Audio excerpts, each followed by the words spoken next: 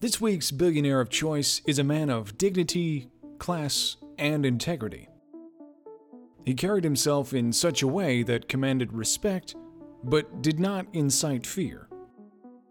He was the largest investor in the 2002 Winter Olympic Games and is considered the man who reshaped Salt Lake City, Utah.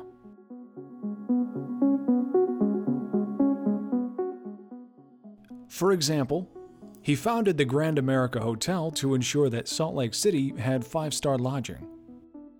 According to former Utah Governor Gary Herbert, this man was, quote, a Utah icon of initiative, industry, and hospitality.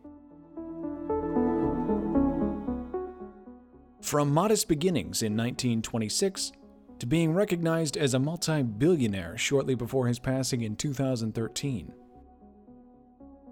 This is the story of Robert Earl Holding.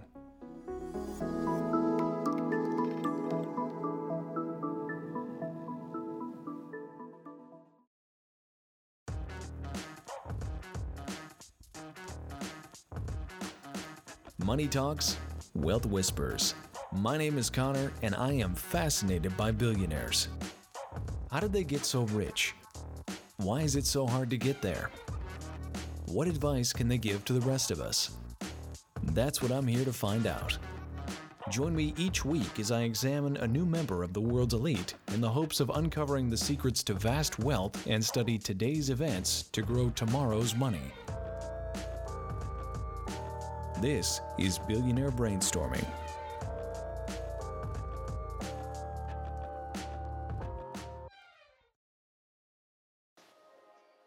Robert Holding, or Mr. Holding, as even his in-laws referred to him, did not have it easy growing up. When he was just 3 years old, his family lost everything in the stock market crash of 1929. This is in part what makes him so unique. Thanks to this immense financial tragedy his family was forced to endure when he was so young, he refused to invest in the stock market as his wealth grew. All of his money and businesses are quite literally the result of his hard work and determination, which gives us much to learn. He began his uphill climb as a manager of the humble but famous Little America truck stop in 1952. He and his wife Carol eventually bought the business from S.M. Covey, not to be confused with author Stephen Covey, and turned it from in the red to very much in the green. They spent countless hours as owners bussing tables, washing dishes, and doing whatever needed to be done to make ends meet. Not long after this purchase, Holding expanded the Little America brand to a few other key tourist towns in the American Southwest. Even further down the line in 1967, Holding borrowed a rather large business loan to cover the acquisition of a closed oil refinery in Wyoming, later turning it into Sinclair Oil and subsequently making Holding a billionaire. Mr. Holding passed in 2013 and left behind many who respected and loved him.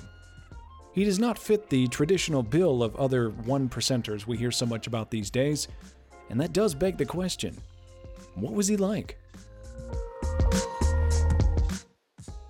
This is where social media and web design guru Kenda Laney comes into play.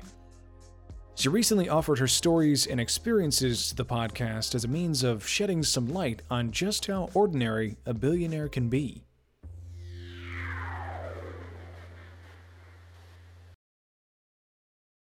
So, how would you describe yourself and what you do?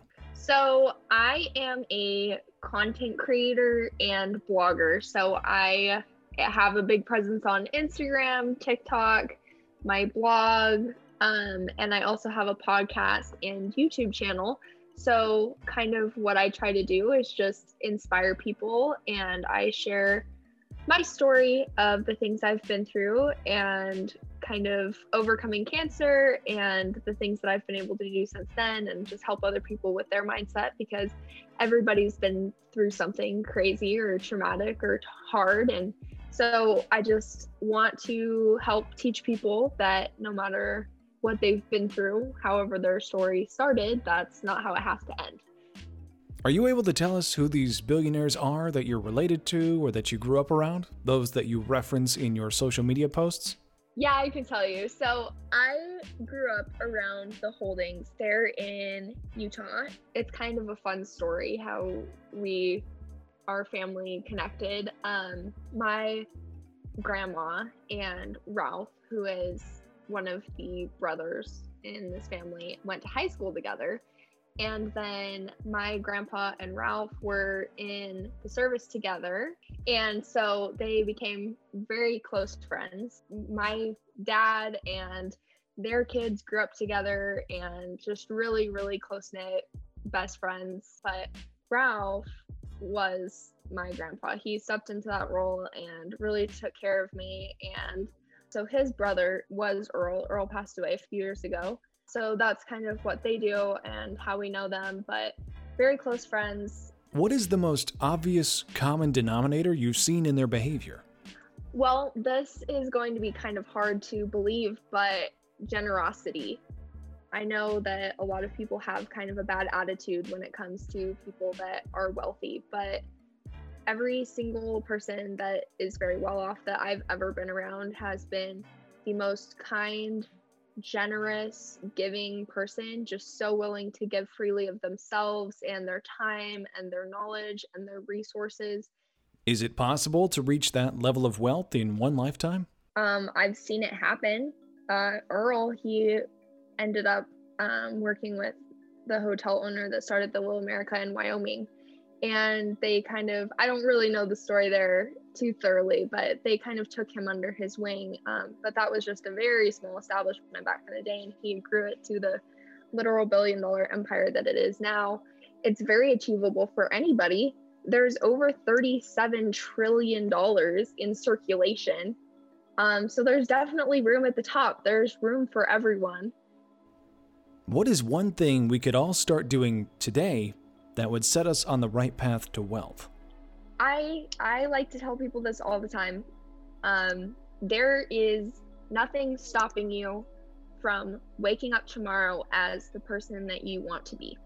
I mean, wake up at the time that you would if you were a multi-billion-dollar CEO. When would you wake up in the morning?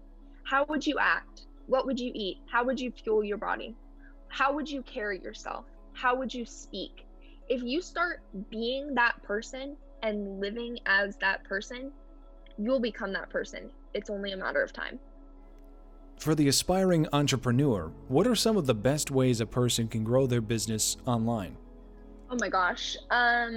There's so many ways. Definitely TikTok is a huge game changer right now with how loose the algorithm is. You can really get your message in front of a ton of people if you phrase things in the right way and create interesting content that people want to watch. Then you can really reach a lot of people. Pinterest is something that is really slept on. I feel like if you just do a tiny bit of keyword research, you can get incredible traffic to whatever it is, your website, your blog, your other social media, whatever it is that you're trying to grow on. I think that's something that's really slept on right now. Where can listeners find you if they want more information? My website is kendalaney.com. My Instagram is @kenda.laney. My TikTok is Kenda Laney, and you can find me on YouTube if you just search for Kenda Laney.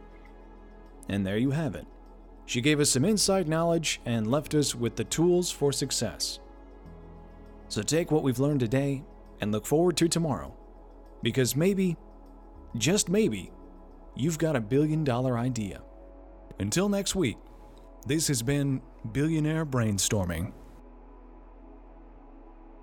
If you like the show, follow the podcast on Twitter @BBStorming for updates each week. And if you'd like to support the podcast, consider becoming a patron on Patreon at patreon.com/billionaire brainstorming. Thanks for listening.